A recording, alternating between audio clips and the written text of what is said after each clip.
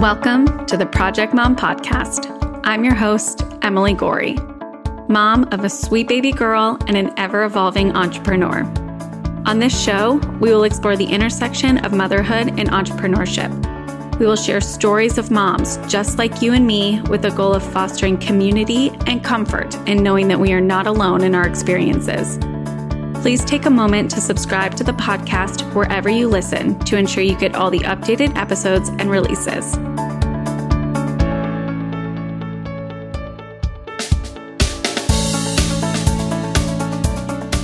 Welcome to today's episode of the Project Mom Podcast. Today's solo episode may feel a little bit different than the ones I've previously released, and that's because I want to explore the topic of new dads today. Are we actually supporting them, or are they getting lost in the shuffle? And when this topic initially popped into my head, it felt right. I had and still have a lot of questions around this. And one of them being, right, are our partners pulling back in fear of not doing it right or not being enough? And I've got to say, this generation of dads is really impressive. They're breaking barriers and going against stereotypes, right? We're seeing more and more stay-at-home dads and more dads who are choosing to balance family life and work life more than we've seen in the past. I mean, let's think about the stories that they're being told from a societal perspective. Men have been shown that emotions are weak, that their role is financial provider or protector. And I'm really grateful that I'm living within this generation of men who are trying to do it differently. They grew up with fathers who were, for lack of a better word, absent, right? Whether that be physically due to work or emotionally because they were taught to suppress those feelings.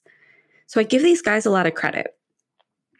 I do also recognize that some partners have a long way to go, right? Perhaps they haven't found the awareness yet that they can do it differently, that these stories around providing financially, fulfilling certain roles within the family unit are just that, stories.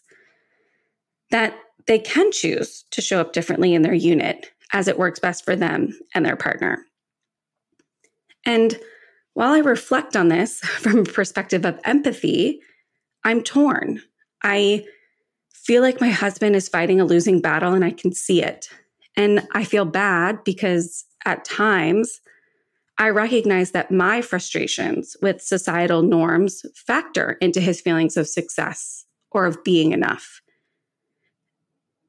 And when I'm not in fight or flight mode, I can clearly see that this is a lose-lose situation that I put him in sometimes. And sometimes I find myself still over-explaining that if I just say enough or explain it again, he'll get it.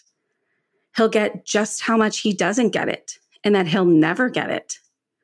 But am I being fair? At times, I want him to say, I don't get it. I'll never get it. At least not from the perspective or level in which motherhood narratives have infiltrated my stories. I want him to recognize that he will never have to go through what I went through or am going through as a mom. Right? The physical changes, the feeling as though my body is no longer mine, which, by the way, when does that go away?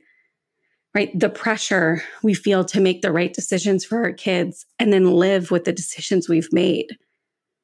Right? Then let's talk hormonal changes. The science proves that as women and moms, we are innately in tune and connected with our children, that we are wired to worry about them, their development, their basic needs, and the needs of the household as a whole. Like when we wake up in the middle of the night to the slightest sound on the monitor, but our partners are still sleeping beside us. Right? That happens to me frequently. Then there's the mental load we carry, right, to ensure the safety and thriving of our children. And then the guilt we also carry to get it done right.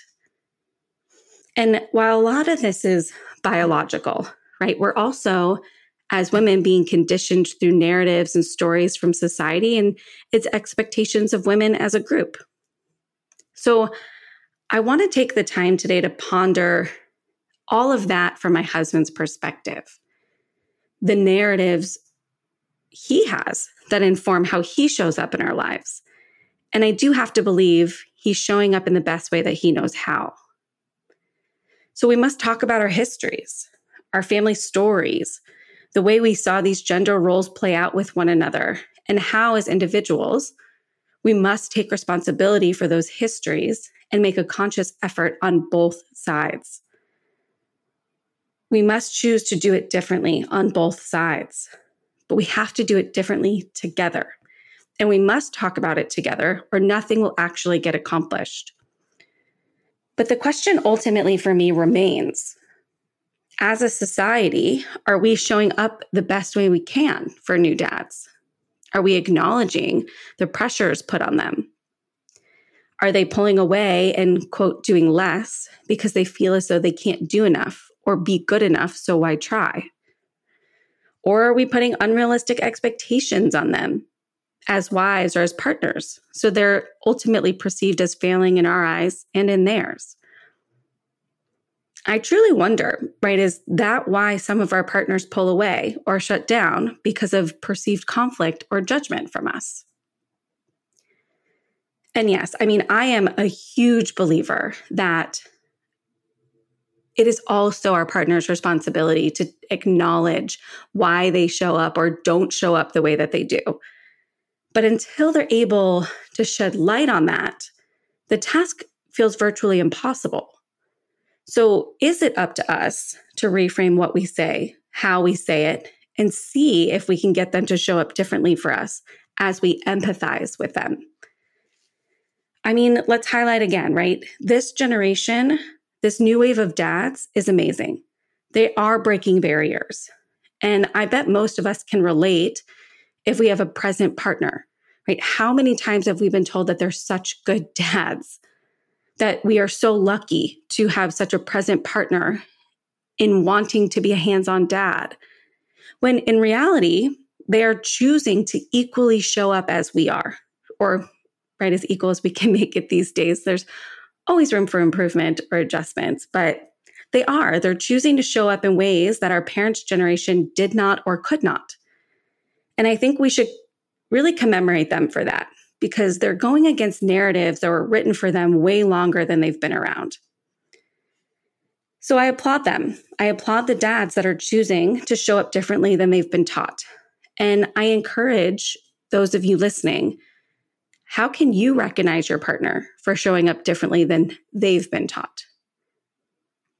I don't believe from here we should just be grateful for what we have or accept our realities, but in turn, can we be grateful, empathize with the work our partners are doing, and still show up for ourselves?